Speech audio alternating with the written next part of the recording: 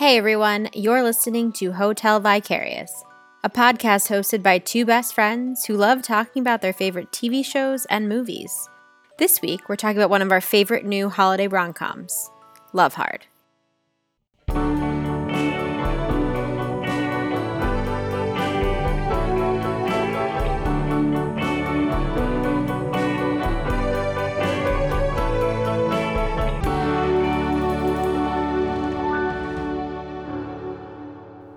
Hello. Hey, Jenny.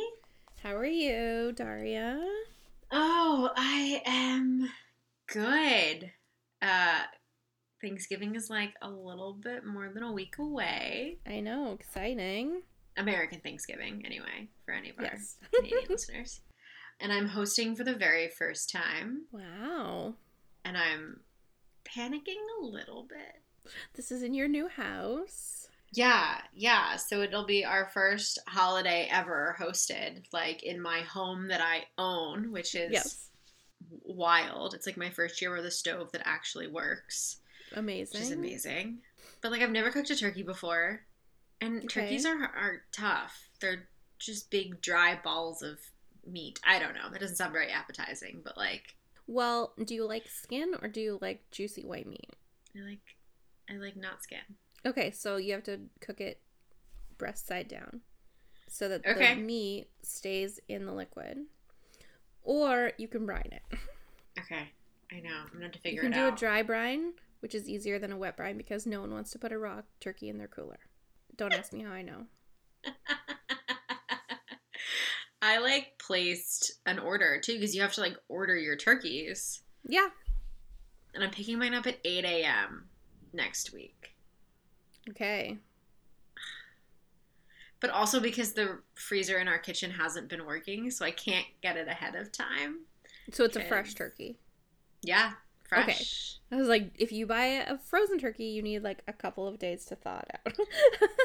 No, I don't think it's going to come frozen. Okay, that's I should confirm, though, now that you fresh is easiest, in my opinion. Yeah. If you don't have a lot of fridge space and or freezer space. Yeah, but you know what? My mom and my stepdad are coming to stay with us the night before, so she's going to help me probably do everything, because you know how moms are. Yeah, of course. So that's good. So you guys are having turkey. What other side dishes are you having with your turkey? Mashed potatoes, for sure. Mm-hmm. My favorite. I think we're doing a bunch of sauteed vegetables. I think there's going to be some sweet potatoes. Oh my gosh, what else? Carrots, green beans. Sauteed mushrooms. Those are my favorite. My mom makes the best sauteed mushrooms. And my husband hates them, so I never make them myself. So they'll be a nice treat. Awesome. Stuffing? Oh, yeah. Definitely stuffing. Yes. And then I was going to do some really fun little appetizer-y things. See, really, in my family, we usually have an Italian course of pasta or lasagna. With turkey? Oh my God, I can't even tell you. We start out with a really big salad and a lasagna, and then we take a break, and then we come back. And my pop always does turkey and ham among all the other side dishes. Oh my God. But then everyone's so tired from eating lasagna that no one eats the other food. So I'm going to do it fully American style this year, and it's just going to be the turkey and all the other food that comes with it because I don't want anyone falling asleep on my couch and then not eating the other food that we spent hours moving. Right. Yeah, so in my group chat with my girlfriends, there was a very intense discussion about stuffing today. Because most of them are American. And so we were talking about everyone's different stuffing and, the crazy things that their families, not themselves, but they've had. Someone had pine nuts in their stuffing, and yeah, but also who can afford pine nuts and stuffing? In this economy, I don't think so. Right. And then there was some we were talking about cornbread stuffing, and then there was one that was stuffing made with biscuits. Oh, I know. Wait, that sounds amazing. I know. I know. I'm almost wanting to just make stuffing and gravy in solidarity next Thursday. Yeah, please have a little mini American Thanksgiving feast. No, just stuffing, though. Nothing else, because I don't really like turkey. So, just stuffing and gravy. That's all I want. That would be, like, my last meal would be just stuffing and a bowl of stuffing and gravy. See, I like stuffing, but I like super bready stuffing. Whereas, like, my grandfather's claim to fame is his, like, super meaty stuffing. Yeah. And I'm like, okay, it's fine. But I just want, like, bread. Yeah, like, my favorite stuffing is the kind that has, like, little crispy pieces. Like, you know, because it's got, like, if you put it in the oven and it's got, like, really crispy. But it's still, like, kind of soft in some spots, but it's, like, really crispy. That's my favorite kind. What about desserts? Definitely doing pumpkin pie. And we're definitely going to try and do pecan pie. That's my husband's favorite. Me too. Yeah? Yes, It is really good. Pie. I tried to make it one year for him from scratch, and it was disgusting. I don't know what I did. I actually think I put in too much butter. Yeah, that could be it. So, pecan pie is very much like butter tarts in Canada, which no one seems to have in the U.S. Everyone I talk to is like never had a butter tart. But it's basically just like a sugar pie. So it's like a pecan pie without the pecans. But it's only like, it's like the size of a muffin. So it's like pastry, and it's got the filling, just no pecans in it. You can get them with pecans, and you can get them with raisins. But it's like, just like, it is so good. It does sound good. I'm not much of a baker. I went through a phase where I was like, I'm going to be a cake making queen. And I like got all of the tools, and I think they were fine. Like, no one's coming to me for cakes. But I did make an apple pie this past year with dough from Trader Joe's. So maybe it wasn't entirely from scratch, but like, it wasn't bad. Oh my God. I don't have time to make pie crust. I always buy it. Oh, good. And I am the baker of the two of us. Okay, so pie. Do you have any other sort of desserts, or is it just pie? We're probably going to get pastries from a bakery in town. And then I don't know. Like, ice cream to go with pie? Or are you one of those weird cheddar cheese and apple pie people? Ew, what? Who does that? Oh, it is a thing. Apple pie with slices of cheddar cheese on top. Abso-fucking-lutely not. No. I'm a pie purist. Ice cream, great. Cheese? Can't get on board. And you know I love cheese, but I can't do it. I'm just looking right now. According to this random website that I've never heard of before, it says cheese, specifically sharp cheddar, has been served with apple pie in the U.S. as early as the 1800s. In what part of the U.S.? Like Oklahoma? I'm looking. No shade to Oklahoma. That doesn't really seem like a New Jersey thing, which is clearly the only part of my universe is New Jersey. It's sad. New England? What? New England, Pennsylvania, and the Midwest. Today, the tradition seems to hold strongest in New England and the Midwest. I gotta text my husband from the other room and see if he's ever had cheese on pie. Because that's... Have you ever had sharp cheddar on pie? Apple pie. Apple pie, specifically. Apparently, it's a Pennsylvania thing. That's fascinating and horrifying, and I really want to try it now. Food taste Not as test. bad as I want to make stuffing, though. So how many people are you gonna have for your Thanksgiving feast? Honestly, there's just 6 of us. Oh, that's not which so is bad. nice. Yeah, it's my parents, my brother and his fiance, and then my husband and I. So it's going to be like a very good entry point into hosting. Yeah. Which is good. Oh, update from my husband. Yeah, I've heard of it, but no one in my family does that crap. Amazing. We'll have to find someone from New England and see if it's still a thing. I can ask my best friend from Boston. I wonder if Chris Evans has ever eaten cheese on apple pie. I bet you'd eat it then, Daria. Let the record show she did not disagree. Oh, God. Okay, should we dive in to LoveHard, which was surprisingly super enjoyable? It was delightful. It was I was a little bit like, like apprehensive. I've seen some Netflix Christmas movies that, Yeah. that's all I'm going to say.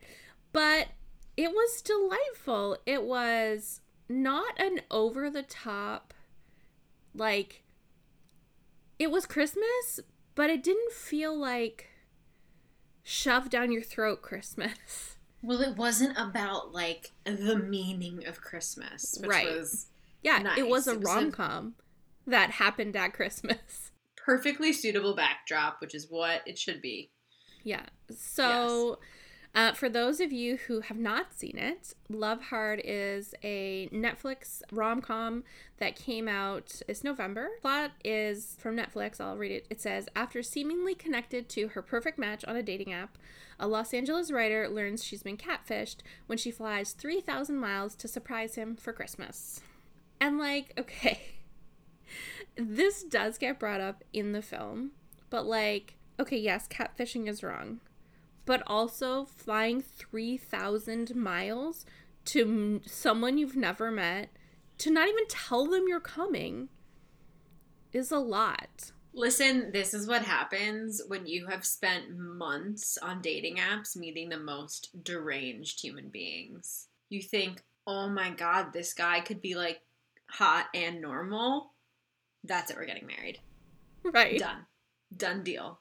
Like, I never want to swipe left or right on anybody ever again. Right. So yeah, let's talk about, the movie opens with Natalie. She is a writer at a vague social media company called Soch Media.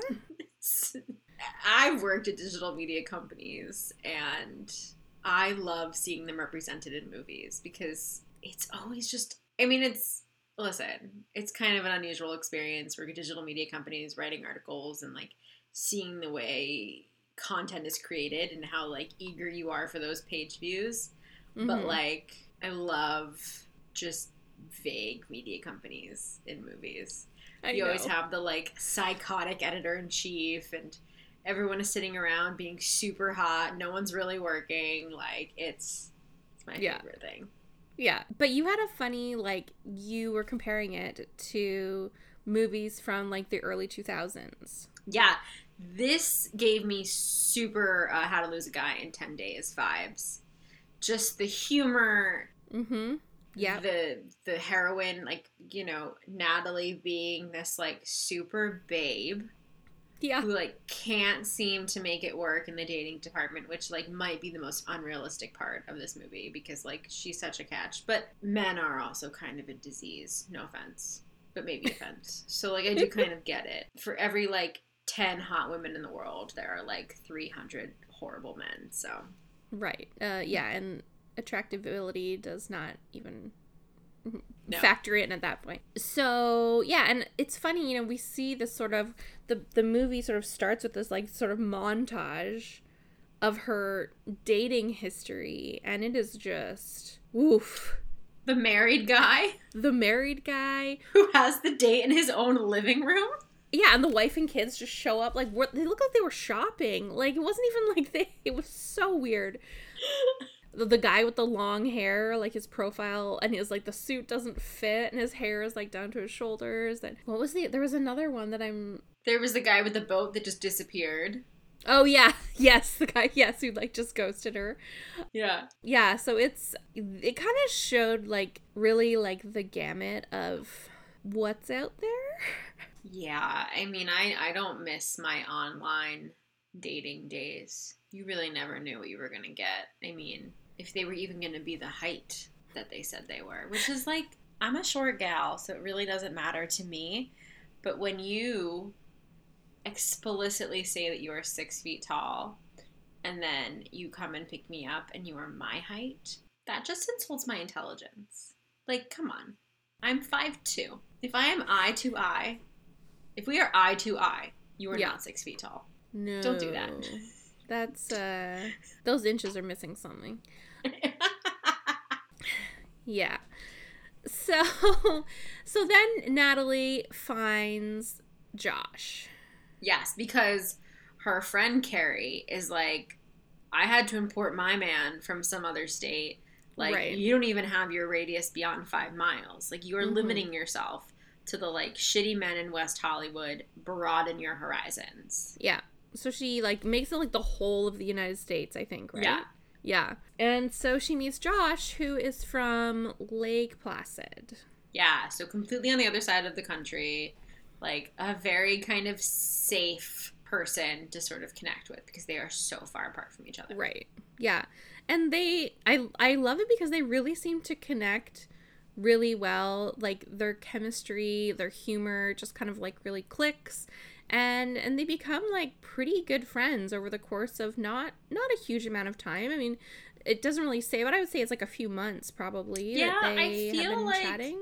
I feel like based on the clothing, it definitely feels like at least 2 or 3 months pass. Mm-hmm. Yeah. And then I think there is a scene where he reads poetry to her and she falls asleep and they wake up and he's still got the phone on. Like, oh my God. That was I'm so sorry. Sweet. That just, like, those kind of moments in rom-coms are just, like, my kryptonite. Like, I love that shit. Yeah, well, you get a sense of the sweetness behind their relationship so early. And the fact that they feel like they can confide in each other. I mean, like, Natalie talks about, you know, her mom passing and, like, growing up and their awkward stages. And, like, they're connecting on such a, like, lovely level that, of course, you know that everything is just going to kind of, like, crash and burn. And I think the funniest part about it is they use Jimmy O's voice the entire time. Yes. But they also use Darren Barnett's face for all of the, like, flash to Lake Placid scenes. So you really that's true. Don't kind of know what's happening until she decides to pick up and fucking fly to Lake Placid to surprise this man for Christmas. Right, which is so funny because he had even said, oh, I wish I could spend Christmas with you or something. You could be here to spend Christmas with me. Which I think is so funny because in that first sort of confrontation they have, he's just like, that's just something you say. That was the best. Like, oh, your baby's cute. Like, right? It's just like, you don't expect someone who is 3,000 miles away to, like, drop everything and come see you at Christmas. So, but I really loved her whole interaction when she arrives in Lake Placid, which was filmed. The film was filmed in Vancouver, of course. But Vancouver really, like, wherever they shot really doubled for a convincing Lake Placid, in my opinion. You know, it looked like fairly, like, they made it look pretty East Coast for it being filmed in Vancouver. Yeah, I thought that was amazing. Seeing, like, the fact that, there's just one kind of person who works in town. E-Rock. Shout out. Because Fletcher Donovan was hilarious in that role. But yeah, it's so funny. I mean, and this movie hits a lot of tropes that, like, I love. But her losing her luggage, the, like, small town vibes, the, like, him being the airport clerk and also being the Uber driver and the Lyft driver. Like, yeah. So great. It was so funny. And I think meeting Josh's family first was, like, a nice way to sort of ease you into the dynamic he clearly has with his family. And it helps build your sort of, like, sympathy for him before you learn that he's a catfishing liar. Right, exactly. So you're like, you almost want to be like, oh, but, oh, you know, look at him, he's just trying, you know? Like, you almost feel bad, even though, like, fuck, dude, come on. Well, it's like, that's the thing, right? Like, the audience is given the opportunity to learn a little bit more about him before Natalie. So we get it. We know exactly why he was catfishing, because he has no self-confidence about who he is and doesn't think that he would capture anyone's interest on his own. Right.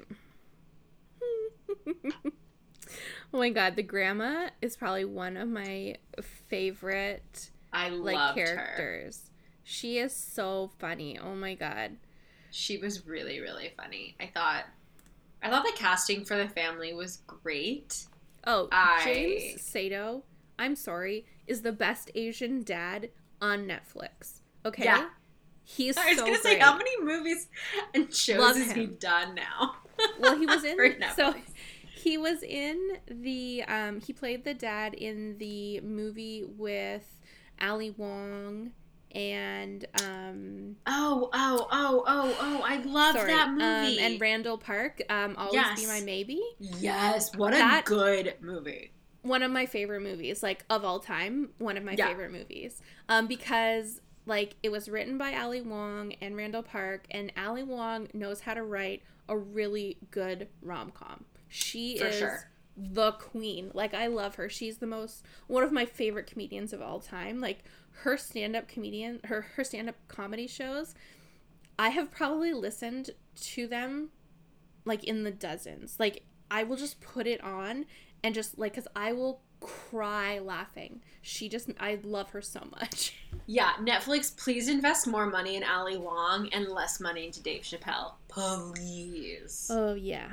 Yeah. Because, all the money to Ali Wong, please. Because she's incredible. Oh, my God. Yeah, God, I love that movie. Yeah, it's That's so another good. one. I mean, Netflix hasn't always gotten it right. But this one, LoveHard, Always Be My Maybe, and I really love Set It Up with Zoe Dutch and Glenn Powell. Another great rom-com offering. Really, really good. Highly recommend. Yes.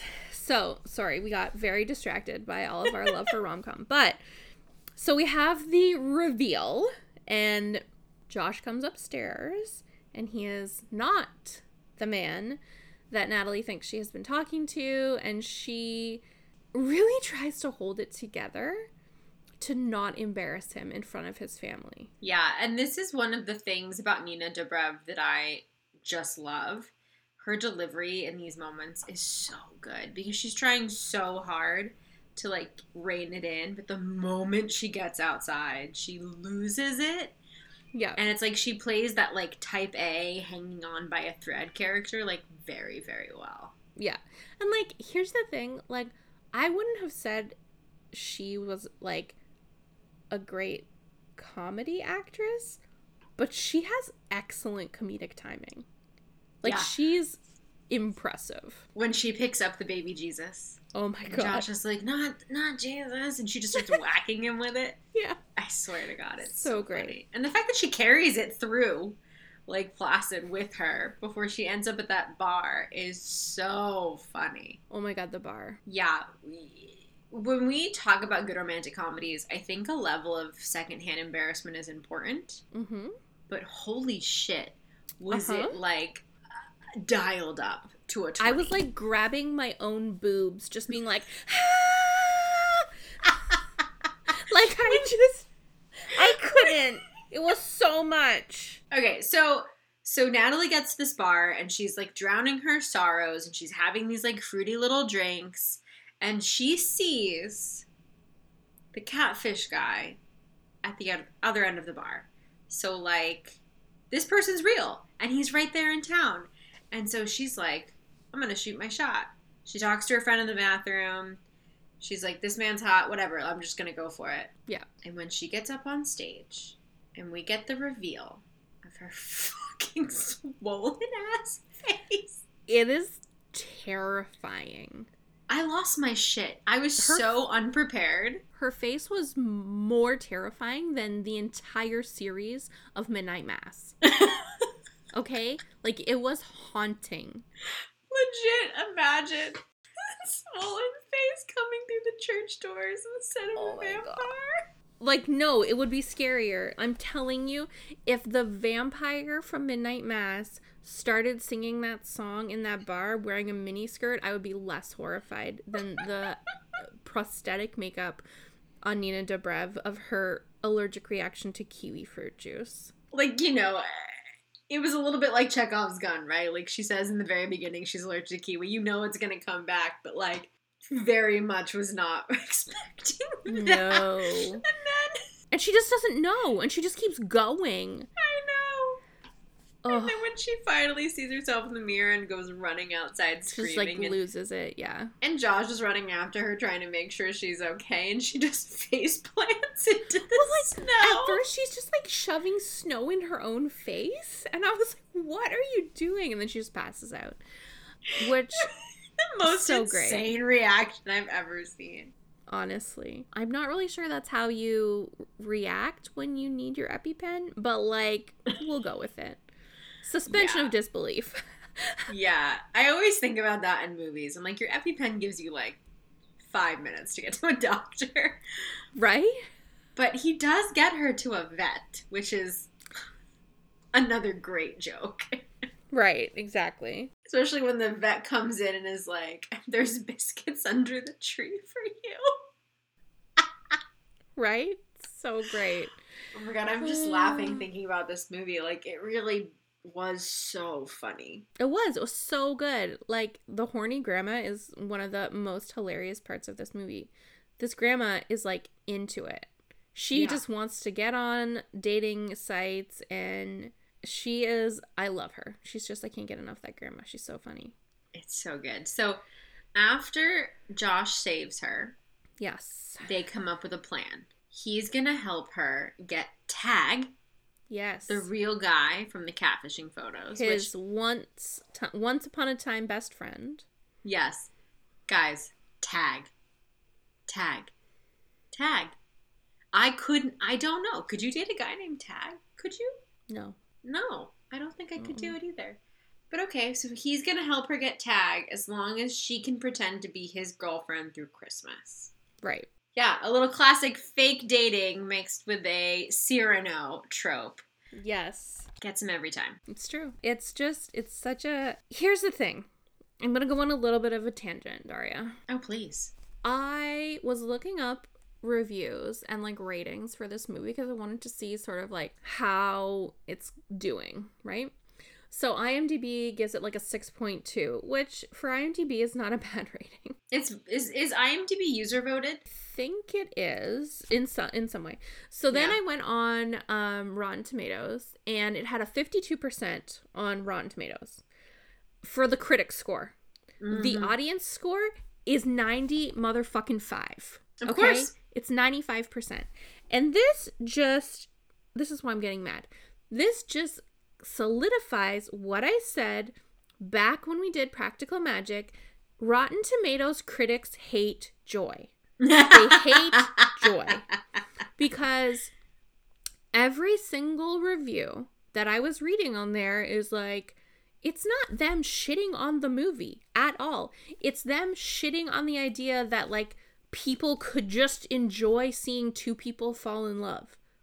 Like, that's literally all people are complaining about. Oh, it's overdone. Oh, it's tropey. Oh, it's this. Oh, it's that. It's like, that is the point.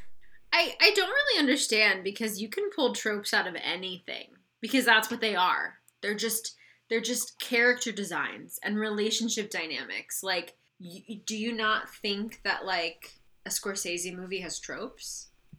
Do you not think that Licorice Pizza by PTA that's coming out in a few weeks doesn't have tropes? Right. All stories are based off of tropes. It's just the way you interpret them and position them and showcase them, and, like... But also, like, in the landscape in which we currently live, where, like, 5 million people have died in the last 20 months. Yeah. Could you just give us the fucking break that maybe we just want to see two people who be happy for 90 fucking minutes? I know. I think people forget that film is allowed to be escapist. Like, not everything has to be a dark drama where you have, like, Princess Diana running through a field. You know, like, you can also have things that are lighter in tone and that kind of get to the heart of just pure silliness and falling in love. Like, and that to me has its place. I think so too, especially, and I really do believe we are seeing a rom-com renaissance, partially because as much as the critics want to complain about rom-coms, the people who are making rom-coms know that's what people want to watch. That's what people want. So, like, just get over it, Rotten Tomatoes. Just find some joy, okay? Time to call Marie Kondo and get rid of those things that are no longer serving you. Yeah, I fully agree. But, like, 95% audience score, and, like, if you go on Twitter, there are very few people talking about how much they hate this movie. Oh, yeah. Everyone loves it, which is, like, I'm sorry, if you've been on Twitter, they love to talk about things that they hate. Well, and, like, admittedly, when I first saw the trailer, I was like, ugh, God, we're gonna make the, you know, hero of the movie start off as, like, a lying catfish. Like, it felt very, like, 1995 in its, like, level of awareness, but sure, it has a lot of heart. Us. Exactly. It has a lot of heart. It does, and it's just, I really, after they decide to, they're going to do this thing that he's going to get her tagged, she's going to pretend to be his girlfriend. The next scene is them being introduced to his brother, Owen. Harry Shum Jr. is a comedic king. He stole this fucking movie. He was so funny. Like, he I love him so much. Just continually loses his shit for like an hour and a half. And it is so great. So we meet Owen and Chelsea. Owen is an overachiever. He loves to be the center of attention, needs to be the center of attention. Classic Pisces, according to Josh. Loved that moment. I thought that was pretty hilarious. And so, yeah, he is a lot. He's a lot. He's a lot to deal with. You immediately kind of think he's a pain in the ass. Yeah. He's perfectly matched with his wife, played by the adorable Michaela Hoover. Yes. And crop tops, even though it's like placid in December. Winter. And her belly must be cold. Right. But yeah, you immediately kind of understand why Josh might feel the way he does, because he's constantly being outshined by his older brother. Right. And I think what's great that this movie does is, like, the moment Josh and Natalie become this sort of, like, team, yes, you get to see again why they connected so easily in the beginning of the movie. They have so much empathy for each other. They seem to understand each other without really having to have too much of a conversation about stuff. Yeah, and I think that just goes to show, like, how much they've gotten to know each other when they were chatting, you know, just online. So is the next scene the singing scene? The next scene is that Josh takes Natalie to the outdoor store. Right, yes. To get her some things to wear and to meet Tag. Right, yes. And that's when we find out that Tag is a big outdoors adventure guy, and he loves Thoreau, and these are things that are completely opposite to what Natalie loves. Right. So she has to sort of pretend to be this, like, cool, outdoorsy, hiking, climbing, on Walden Pond lover. Right. And Josh gets her to test out the climbing wall, which is absolute hilarity. Oh my God, it's like 5 feet off the ground and she cannot stop screaming. She's like screaming. Like, it is hilarious. And she's just like never climbed anything. She's like hasn't camped, she hasn't hiked, she lives in LA, it's all concrete, you know. Like, it's bad. It's not her thing. It's not my thing either, so I fully relate. We meet Tag, and there's not much there. I mean, he's fine. He's like a perfectly nice guy, but he doesn't make sense so far, outside of being hot, like someone that she would enjoy being around for long periods of time. Yeah, he's just kind of like real boring. Yeah, and I think one of the things that the movie does fairly well is showcase Natalie's like hypocrisy in terms of dating, and it kind of like, you know, like would she be putting this much of an effort into Tag if he wasn't like a very attractive man? Which he is. Exactly. Darren Barnett is a beautiful person, so definitely. I do kind of get it. Right. So then they agree to go climbing at this rock climbing gym the following day, and she has no idea what she is in for. Yeah, and it's an interesting juxtaposition of like during the day, her and Josh work on the Tag thing, but then at night, and I think this is where we get the caroling scene. Yeah. She is on as Josh's girlfriend. Right. What a scene. Yeah, let's talk about it. How much did you love it, Jenny? Like, I loved it so much. I mean, first of all, I love that Harry Shum Jr. is just like the grand, I don't know, what do you call that? Like, he's like the ringleader. He's like the leading the parade, you know? Like, yeah. He is living his best life in his top hat, singing Christmas carols. Like, the Glee jumped out in that moment. Yeah, for sure. All of his years on Glee prepared him for this one scene. Yeah, and I loved it. I loved it. It was so good.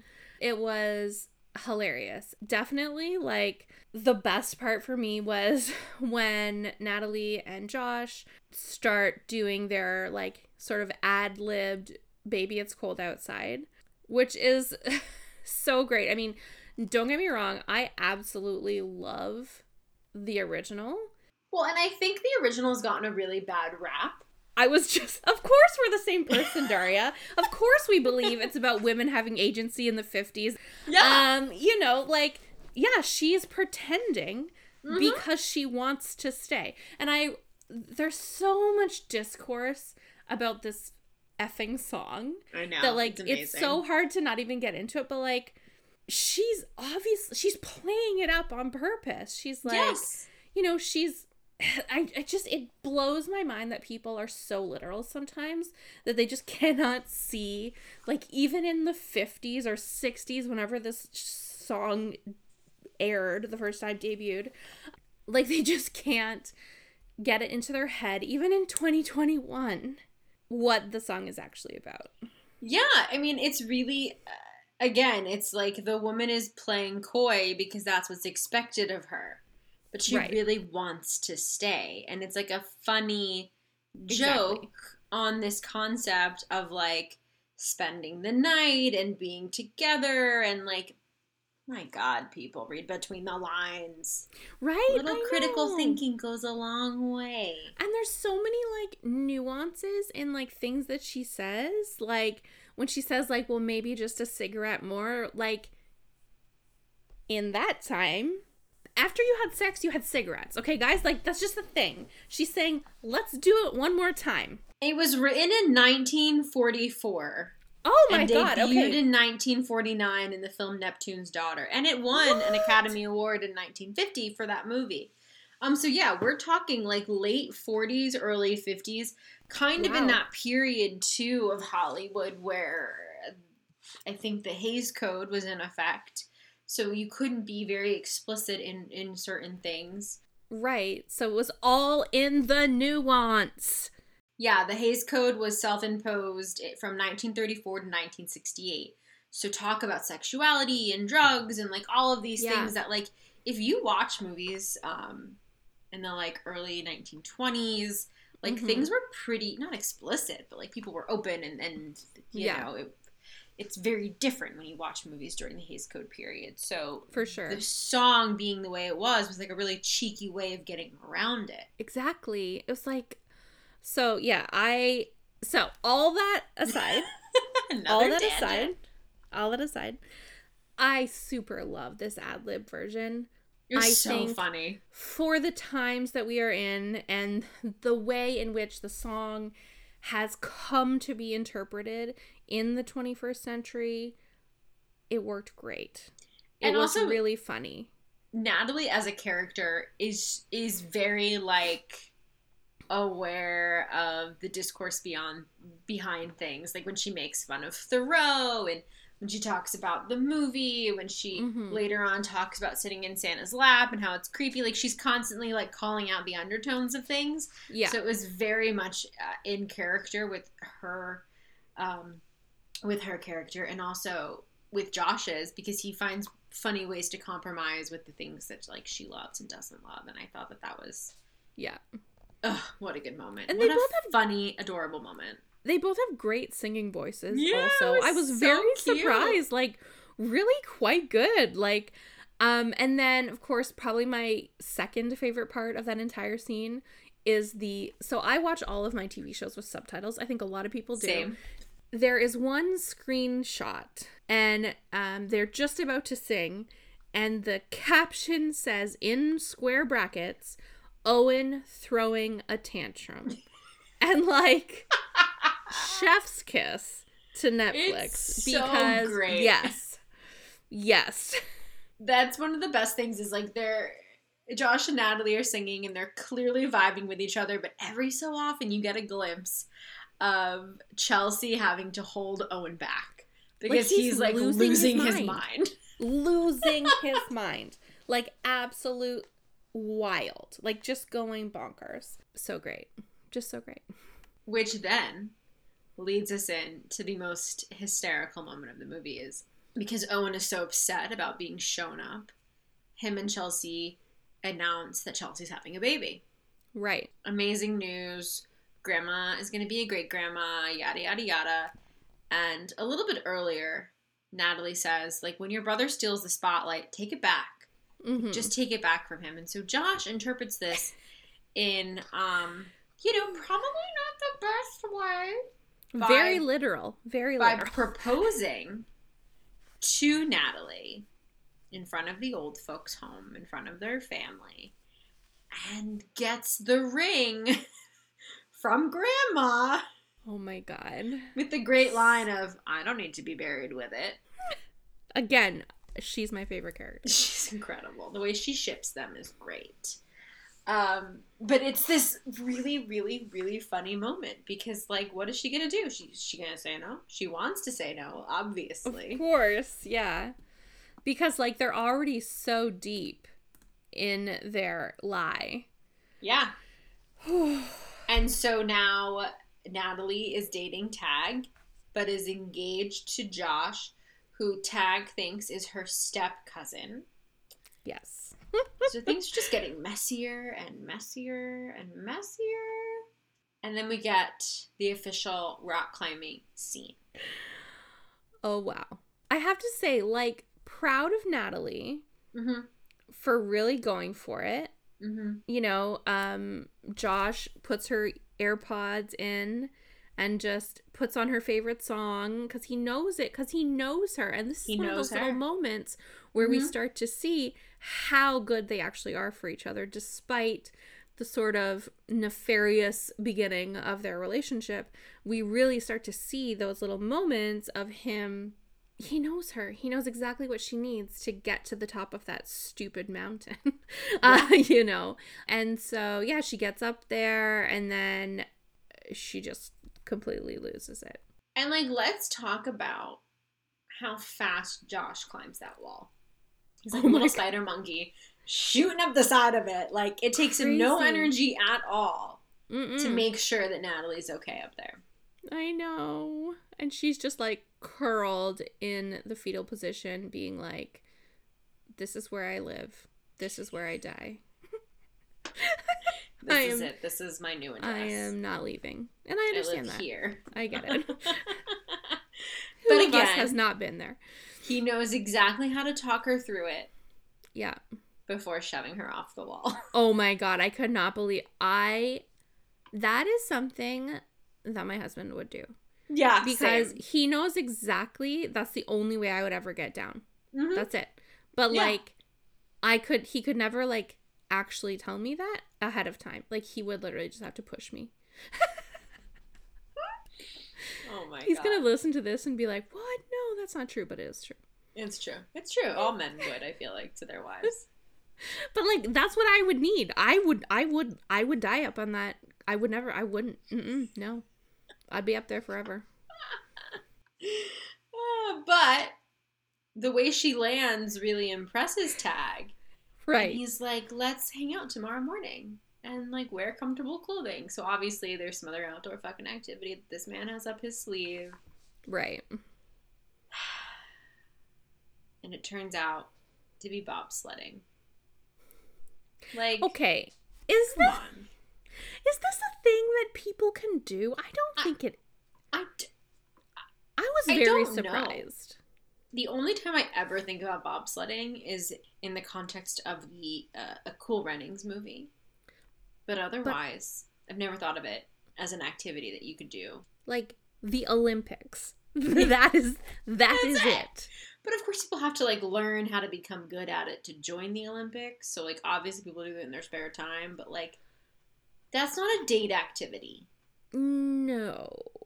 But I also love that she is freaking out and Josh is trying to help her, and then she finds the gigantic joint that E-Rock had given her when he dropped her off on the very first night for Josh. And I love that she just gets absolutely baked. Yeah. Go down. It's the only way I'd be able to get through it. I don't even know if I could then. I think it might make it worse. Yeah. Like, that just seems like a terrifying date. So after bobsledding, she comes back and she's on this literal high. Right. Of like how well it went. Mm-hmm. And she finds the candle making kit. No, he's making candles. He's making candles. Yeah, he's making new scents. Yeah. Sniffs them all. And they have this like lovely moment. Yeah, and then she sniffs the candle that he's trying to steal from her, and she's trying to figure out what it is, and it's the candle that smells like his grandfather who has passed away, and it's just like, oh, pulling at those heartstrings. And I gotta tell you, I kind of love that this movie made the guy have the sort of like quote-unquote silly job business dream idea. Yeah. Like, he's not an advertising executive. He's not, like, a lawyer. He's just a dude who, like, works in his family's store who, like, really wants to be a candle maker. Right, and but the thing is, like... I love it. And he's, like, he knows there's a niche market for candles for men. Like, he's done his research. Like, he's ready to just, like, go out there and do it. You know? But he obviously, you know, it's not... being a sporty sort of guy, which is like what his brother is like, and his dad is also like that, right? You know, and his grandfather started the store, so it's you know, there's not, he doesn't really see a avenue for this to ever be something real for him. Yeah. But what's nice is Natalie takes it seriously almost immediately, and she sees the value in it. Yeah, and, like, she never doesn't shame him for it. No, she never even, like, laughs or anything. She just thinks it's like, yeah, no, that's actually really sweet. Like, this candle for your grandfather, and, like, oh, this one smells like cut grass. And, like, she's all in right away. Yeah, and I think what I really like about their dynamic is that she feels very protective over him pretty immediately. Like, you know, throughout the movie, we see the interactions that he has with his family and specifically his brother, and she's, like, very quick to defend him or divert the attention back, you know, away from more negative things, and, like, she really has his back. Yeah. And it's a really kind of sweet thing to see throughout the movie, but it drives Owen nuts. I was going to say, that just reminded me of one thing that happened that we didn't talk about is when they were first meeting and they were decorating the tree. And Owen is always the person who puts the star on the tree. Of course he is. He's like, bullshit. You should trade off, guys. And she doesn't want him to have it because she knows she's trying to sort of not teach him a lesson, but she's trying to give him a hard time on Josh's behalf. And then Josh kind of like lets that egg him on. Mm-hmm. And, you know, he's like, oh, I thought Natalie could do it because, you know, it's her first Christmas here. And Owen is just like, ugh, like you can see his eye like twitching, you know, and then of course she like puts it on crooked on purpose. Like it was just such a like perfect little moment. I loved it. Harry sells that role so well. It's so good. So the movie sort of gets to like kind of a crazy point pretty quickly. Like I think the pacing of the movie is really good. She has that date with Tag at the steakhouse, and that causes this sort of confrontation between Natalie and Josh about her kind of compromising on her ideals, and he's like, you really did like me. Like, I was being honest with you about who I was outside of my face. Right. You know? So, like, you're going out to dinner with this guy, but you did really like me. And, you know, it's a super uncomfortable moment, but it's, like, really poignant and great because he's right. She really did like him for who he was, but she's also right in the fact that it was all based off of a lie. So how do you start to, like... how can you like exactly, and how can you sort of like, you have to sort of come to some sort of agreement or agreeing to disagree to like start fresh with like everything open and honest on the table, right? And that's, I think, hard to, you know, sort of, especially when you have biases. So I think, you know, I think it is hard for people to sort of, when you've had that sort of first impression experience, it's hard to come back from that. And so, you know, and I think there's a little bit of pride too with Natalie, whereas she really didn't think she was gonna be catfished. She really, like, her boss basically was like, oh, this is a really bad idea, you should go, because I want you to write about it on my stupid vague media site. You know, like, so she was trying to prove some people in her life wrong, and then he goes and does the exact thing that she didn't think he was going to do. So she's, in some ways, she's trying to salvage whatever sort of pride she has left. Yeah. That's exactly what it is. And, you know, it is also one of those things where then you see her have this dinner with Tag, and Josh is right. There's a lot about herself that she's compromising to, like, make this guy like her. And she's doing a good job, because he does. But when they are driving back from the date, you start to see how different they are, and it's just not... It just doesn't work. It doesn't work. It's not compelling enough to make it really that hard of a decision. Like, we're constantly rooting for Josh, I think, in this movie. Oh, I think so too. Even if he's the one that kind of like screwed up to begin with, I think the audience is definitely rooting for him. And I think even at the end of that date, when they kiss in the truck, there's no chemistry. Nothing. And it's very revealing on Natalie's face that she knows there's no chemistry. Yep. And it's a shame. And the worst part about it is that as that thing is happening, Owen discovers Natalie and Tag having dinner together. And he's like, I knew this bitch was shady. Like, we're going to figure this out. Right. So the stakes are heightened even higher because now, you know, Owen knows something is going on. He's not quite sure what it is. But he knows that he can't trust her now. Right. Yeah. And that is also, not only does he not trust Natalie, like he thinks she's shady, until a certain point we think it's kind of like he's like, oh, of course my brother couldn't get this beautiful woman to be his girlfriend, right? You know. Now a little bit later we find out it's not quite that, but that's what I like when I was, that's kind of the vibe I got from Owen. He was like, yeah, I'm going to catch her in this lie, but I'm also going to be able to, like, kind of hold it over Josh. That's kind of the vibe that I got. Yeah, you don't really get this sense that he cares about his brother when this is happening. You think it's because he has this, like, crazy problem with not having the attention, and he wants to get back at her, basically. Right, exactly. So, I think she gets back... Yeah, so she gets back from the date, and I think that's when they discover that his mom has put an announcement in the paper for the next morning. And they sort of have a moment where they apologize to each other about the argument that they got into. They do. And then they start running through Lake Placid, stealing this poor paper boy's deliveries and hiding them in the trunk of his car. This is such a silly, ridiculous, could not possibly happen in real life moment, but I love it in romance novels. So in romance novels, I love it in romantic comedy movies. Like, it's just so good. It's like, it's just pure joyful silliness. Like, it's just it's hilarious. I just love it.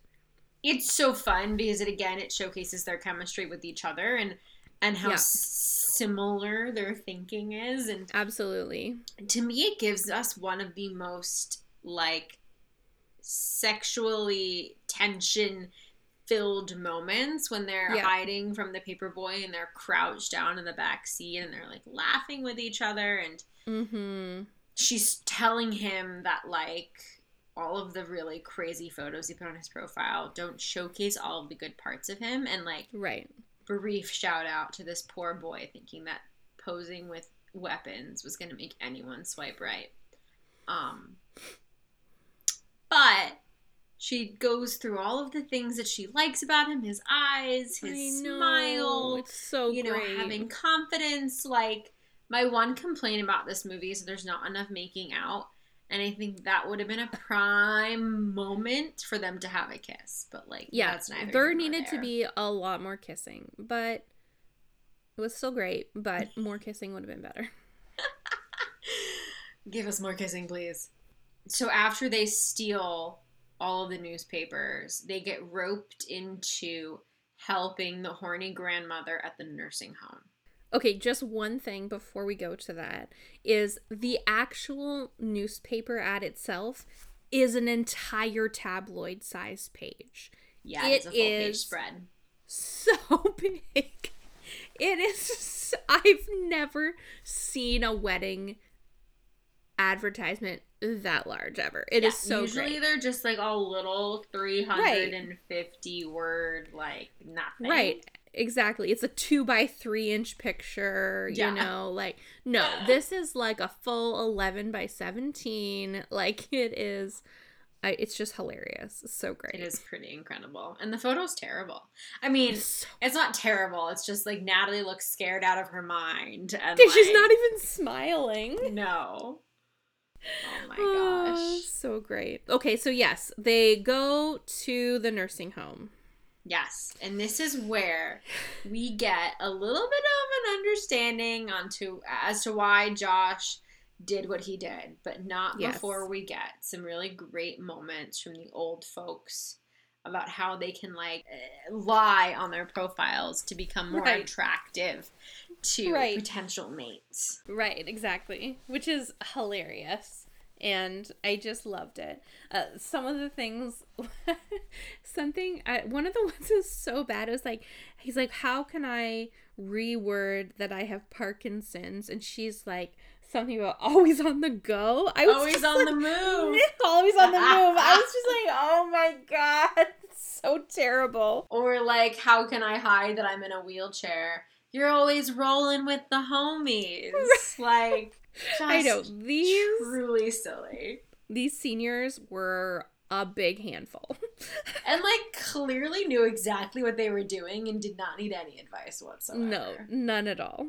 But then we get Josh's very heartfelt little speech about not only why it's wrong to catfish someone, but also kind of the underlying issue as to why some people might. Yeah. And I thought that was a really smart way to position it in the movie. I thought so too, and I think they did a really good job of not it wasn't polarizing. Gave us insight into, why he might have done what he did. Right, and and his lack of self-confidence. And he had this really brilliant line, is that love doesn't have to be perfect. It just has to be honest. Yes. Yes, and I think obviously that speech was definitely more for Natalie than it was for the audience. Oh, of course. Because I think we were kind of getting there anyway. Mm-hmm. But it does finally clarify for Natalie, you know, Josh's perspective. And she gives him a little bit more of a pass than she has previously in the movie. Mm-hmm. Mm-hmm. And then Grandma takes off on them. And they go running after her. And they run right into their engagement party. The engagement party from hell. Surprise engagement party held at probably the only restaurant in town, the one owned by Tag's parents. Yes, which, you know, was 100% planned by Owen. Oh, that's a good point. I never thought of that, actually. Yeah, I'm almost... My theory is that he planted the idea after Josh said that she was there tasting wedding food. Mm-hmm. And when he went to drive by and saw them there, he thought, this is a perfect opportunity. Because who throws an engagement party in like 2 days? Right. Yeah. I mean, I don't know. It seems like a pretty small town, but I don't know. How small is Lake Placid? It's not that small. But we get like some really good comedy in this scene because Tag is there. He's never met Josh's fiance, so he's looking for her, and Natalie's pretending to still be his cousin, and Tag wants to introduce her to his parents, and then her boss Lee shows up, and then Owen confronts her, and then, you know, people are congratulating her, and it's like this giant comedy of errors. Yeah. That results in the big confession. Yeah. And I'm glad that it was Natalie, I think. Me too. I think we needed to see that sort of self-awareness from her. Yeah. More so than we needed to see it from Josh. And I think in some ways there was a kindness to Josh for her to do it. Because it was as much as it was her pretending to be something she was not, it was much, much more embarrassing for Josh. Yeah. You know, like it outed a lot of things about him to a lot of people. Yeah, but I do think it was one of those things where it finally helped his family see what they haven't really been seeing from him. Mm-hmm. And understand him and his thought process a little bit more. And just when we were talking about right before that, when Owen confronts Natalie, that's when we see that he actually isn't out to like prove Josh wrong. He actually is concerned about his brother. Yeah. And I thought that was it. I found it kind of like strange at first. And so I'm not sure, like, I feel like maybe that could have been weaved in a little bit better. Because I found it kind of almost not off-putting, but I found it a little bit like, oh, what? Right. That's why? Like suddenly you care and you have a concern. Yeah, so, which I kind of liked. I liked that's how it ended. But, like, I was a little bit surprised that was his end game. That it wasn't to, like, prove Josh wrong and be like, oh, you know, like, it was actually because he cared about his brother. So, I thought that was, like, the only thing that kind of made me go, But other than that, I thought it was great. And then, we get this doozy of a confession. And I love that Tag immediately calls her out for catfishing him. Right. Yes. I thought that was a really good move. Yeah, that was great. I'm glad that we sort of have that awareness in the movie. Like, you know, the writers were, you know, it was there, right? It was like they made it that way on purpose. Like it wasn't just, you know, hinted at. Like, it was, like, fully out there. It was like, it was, like, called explicitly out. Exactly. Yeah.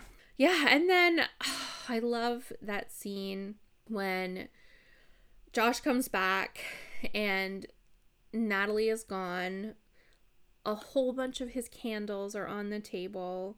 The one that smells like his grandfather is lit. and there's a note, you know, with the ring, and it's just like,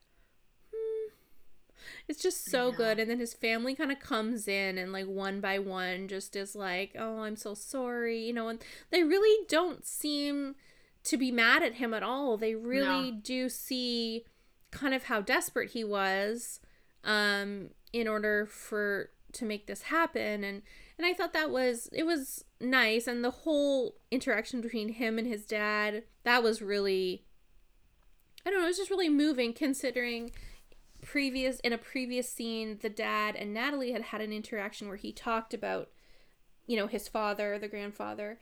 And I thought that really, it was a nice to tie it all together. Yeah, and I love in movies like this where, like, obviously the main conflict are the characters falling in love with each other, but it's nice to have more motivations outside of that. It makes the characters more fully realized. It gives them, like, a lot of layers. And so having Josh be able to overcome some shit with his family was a really nice way to, like, make him a more fully realized human being in the movie. Absolutely. Yeah. And then we get such a wonderful last scene. And I think what's funny, too, is the setup comes from Natalie's boss. We haven't talked a lot about him, but he is kind of the, like, wacky rom-com boss. You know, he's super stereotypical, but he has, like, a very nice moment in the end where he's like, man, this is a lot even for me. Yeah.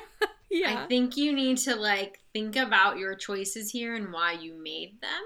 Like, why did you stay? Yeah. Why did you stay?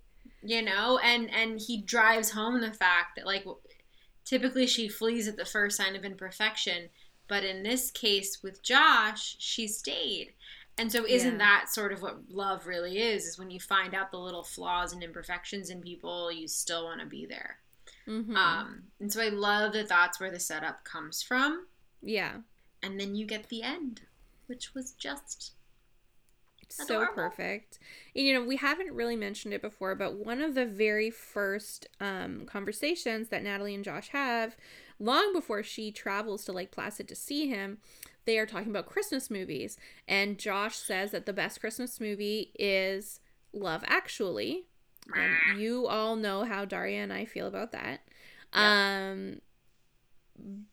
You can listen to our Ted Lasso episode 4 to hear about how much we hated Love Actually. And Natalie's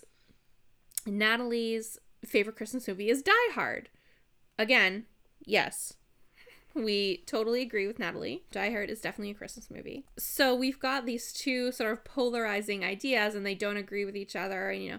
And so at the end, when we see Natalie make this sort of apology and asking for Josh's forgiveness and realizing that he is perfect for her, and she does it in the style of Love Actually with the cards, and it's just so great. And then he responds with, like, she's like, will you ever forgive me? And he responds with, yippee-ki-yay, motherfucker. It was such a good tie back. It was so cute. It was. And I, you know, like, I think the concept of that scene in Love Actually is cute. I don't like the context because it's his best friend's wife, right?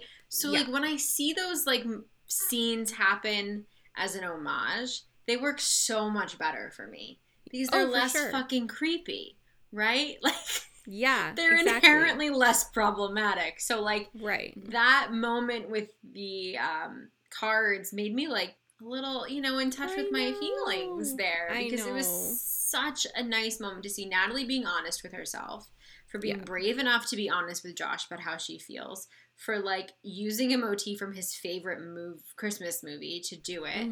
And he gives her the same grace back by, you know, using the Die Hard reference. And then we get, like, such a cute little kiss. I know. Which was, like, pretty so good. I mean, like, they have chemistry. So it was, like... For sure. It works. Especially with his entire family in the background cheering them on. Right. Like, Chelsea in one of her midriffs. Which, can I talk about? Please. How much I love the running gag of her always having her hand on her belly after they announce the pregnancy. This woman has a six-pack like I've never seen before. And she's wearing crop tops in the middle of fucking December. Yeah. She's like, let me put the headphones on the belly so that Mozart can play for my baby. Like, it's so silly and so funny, and I just love it so much. Like, Owen even calls her out on it, being like, what does he say? Something about, like, the baby doesn't even have ears yet, or something like that. Like, just a true Owen sentiment. It's just a mass of cells right now, honey. Yeah. It doesn't even have a face shape. Right, exactly. Yeah, it was I just loved that. Yeah, and then we have, like, such a cute little after credits scene. It's Christmas morning. They're kissing in the kitchen. Everyone's opening gifts. And then they, like, walk into the living room. And the grandmother stands up and she's holding her iPad. And she's like, what's a dick pic? Grandma. And of course, Josh is like, do you want to take this one? Because, like, clearly as Natalie has more experience with dick pics. Right. Oh my god. I mean, okay. Yeah. I full on give it, like, I don't know, like an 8.5 or a 9 out of 10. Like, it was really surprisingly good and funny and, like, exactly the kind of, like, modern holiday rom-com that I, like, was looking for. Netflix needs to invest more money in movies like this. Yes. And, like, how amazing was it that there was not a single, like, white dude in the movie? Yeah, all of the love interests are Asian. Yeah. And, like, and they're all very hot, like, charming men. Like, fully appreciated the casting choices in this movie. I thought that was amazing. Yeah, I really enjoyed it. Yeah, I loved it. I thought it was so much fun. It totally put me in the spirit. Yeah, it definitely got me in the Christmas mood. Yeah. And, like, it's kind of early for me to be in the Christmas mood, and, like, it definitely got me in the Christmas mood. Yeah, it was really good. Speaking of, Jenny, what are your favorite Christmas movies? Okay. So, all-time favorite, we watch it every single year, since I was a very young child, is A Muppet Family Christmas. Classic. In which Kermit, Fozzie, and the gang head to Fozzie's mom's farm to spend Christmas in a snowstorm. I have a deep love of the Muppets and have for my entire life. And it is just it's like one of the best Christmas movies. I'm sorry. If you have not seen it, it's everywhere. Like, you can find, I'm pretty sure it's on Disney Plus now. Yeah, it's gotta be, I think. It's definitely on YouTube. Like, find it. It is so great. There's the gang from Sesame Street is there. The gang from Fraggle Rock is there. Like, guys, this is like a Jim Henson Company. Like, everyone is invited to Christmas. It's so great. And it was one of the last films that Jim Henson is ever actually featured in, because he died not long after the filming of the movie. Oh my god, that's right. Yeah. So that is one of my favorites. The original Miracle on 34th Street. Yes. Is legend. Love that. I'm trying to think of, like, newer Christmas movies. Family Man with Nicolas Cage. Oh! I know. Yeah. That might be the only Nicolas Cage movie I like, so I'll accept that one. Yeah. I'm trying to think. What about you? I'll try to see if I can think of some more. When I think about Christmas, I really immediately go to those old claymation films. Yes. So Rudolph is a really big favorite of mine. Like, I pleaded with my mom to collect all the little Island of Misfit toy, like, Beanie Babies when I was a kid. Oh my god. And I love The Year Without a Santa Claus because of the Miser Brothers. The I'm Mr. Heat Miser song gets stuck in my head even in the middle of fucking summer. It is so catchy and good. Yes. But then when I think about more modern films, it's definitely Home Alone 1 and 2. Oh, yeah. And I sometimes think the sequel is better than the original. It is. Home Alone 2, best movie. Like, so good. And then A National Lampoon's Christmas Vacation. The vacation movies are, like, very central to my upbringing. Yeah. We still make jokes about Big Ben as a family. Like, all of the National Lampoon Vacation movies were just always playing when I was a kid. And the Christmas movie is just so fucking funny. So, yeah. I really think those are probably my favorites. But I'm Also, like, a big Family Stone fan, and... Yeah. Yeah. You know, I love A Muppet's Christmas Carol. Oh, so good. Because Michael Caine. Come on. he just, you know, I mean, he really blows it out of the water. He acts the shit out of that movie. Yeah, for sure. How can you not? So you know the movie, The Christmas Story? Yes. It's, you know, with the Red Ryder BB gun and, like... Also a classic. The leg lamp. Mm-hmm. That movie, like, I've seen it. Well, I mean, we've watched it every year since I was, like, a child. Like, it's been around forever. But, like, it's so funny because the dad in that movie is very much reminiscent of my grandfather in many ways. Oh, and really? So, yeah, it is. It's very funny. And they kind of, like, it kind of came out sort of around, like, it was, I think it's based sort of when my dad was a kid. So it's kind of like their house looks a lot like how my grandparents' house looked at that time period. And so, yeah, it's quite funny. I think I'm just looking, so it came out in 1983, but it definitely wasn't. No, I think it was supposed to be set in the 60s. 60s, yeah, that's what I was thinking. So, yeah, so that, again, A Christmas Story was a big one in our house. The one that I've seen recently, due to having a small human in my house, was Arthur Christmas. That was a super cute Christmas movie. And there was one other one. I'm not going to remember what it is, but it has like a super buff Santa. It's like a kid's Christmas movie, but like the Santa is like ripped. Yeah, the Santa is ripped. But he has like a white beard and stuff, but I don't know what movie I can't remember what movie it was, but it's a movie that was on Netflix. Like a Christmas movie on Netflix. But no, if you have small children, Arthur Christmas was really good. We like that. And the Grinch Who Stole Christmas that came out, the cartoon that came out in 2018, excellent. Oh, okay. Excellent. I like the original animated Grinch movie. Oh, me too. Like, I love the original. Original, a little scary for my small human. But the Grinch from 2018 adds a lot more context and nuance as to why he is Grinchy. Right, that's with Benedict Cumberbatch, right? Yes, it is. Yeah. It is really, really good. Like, so that's definitely one we'll be watching again this year, for sure.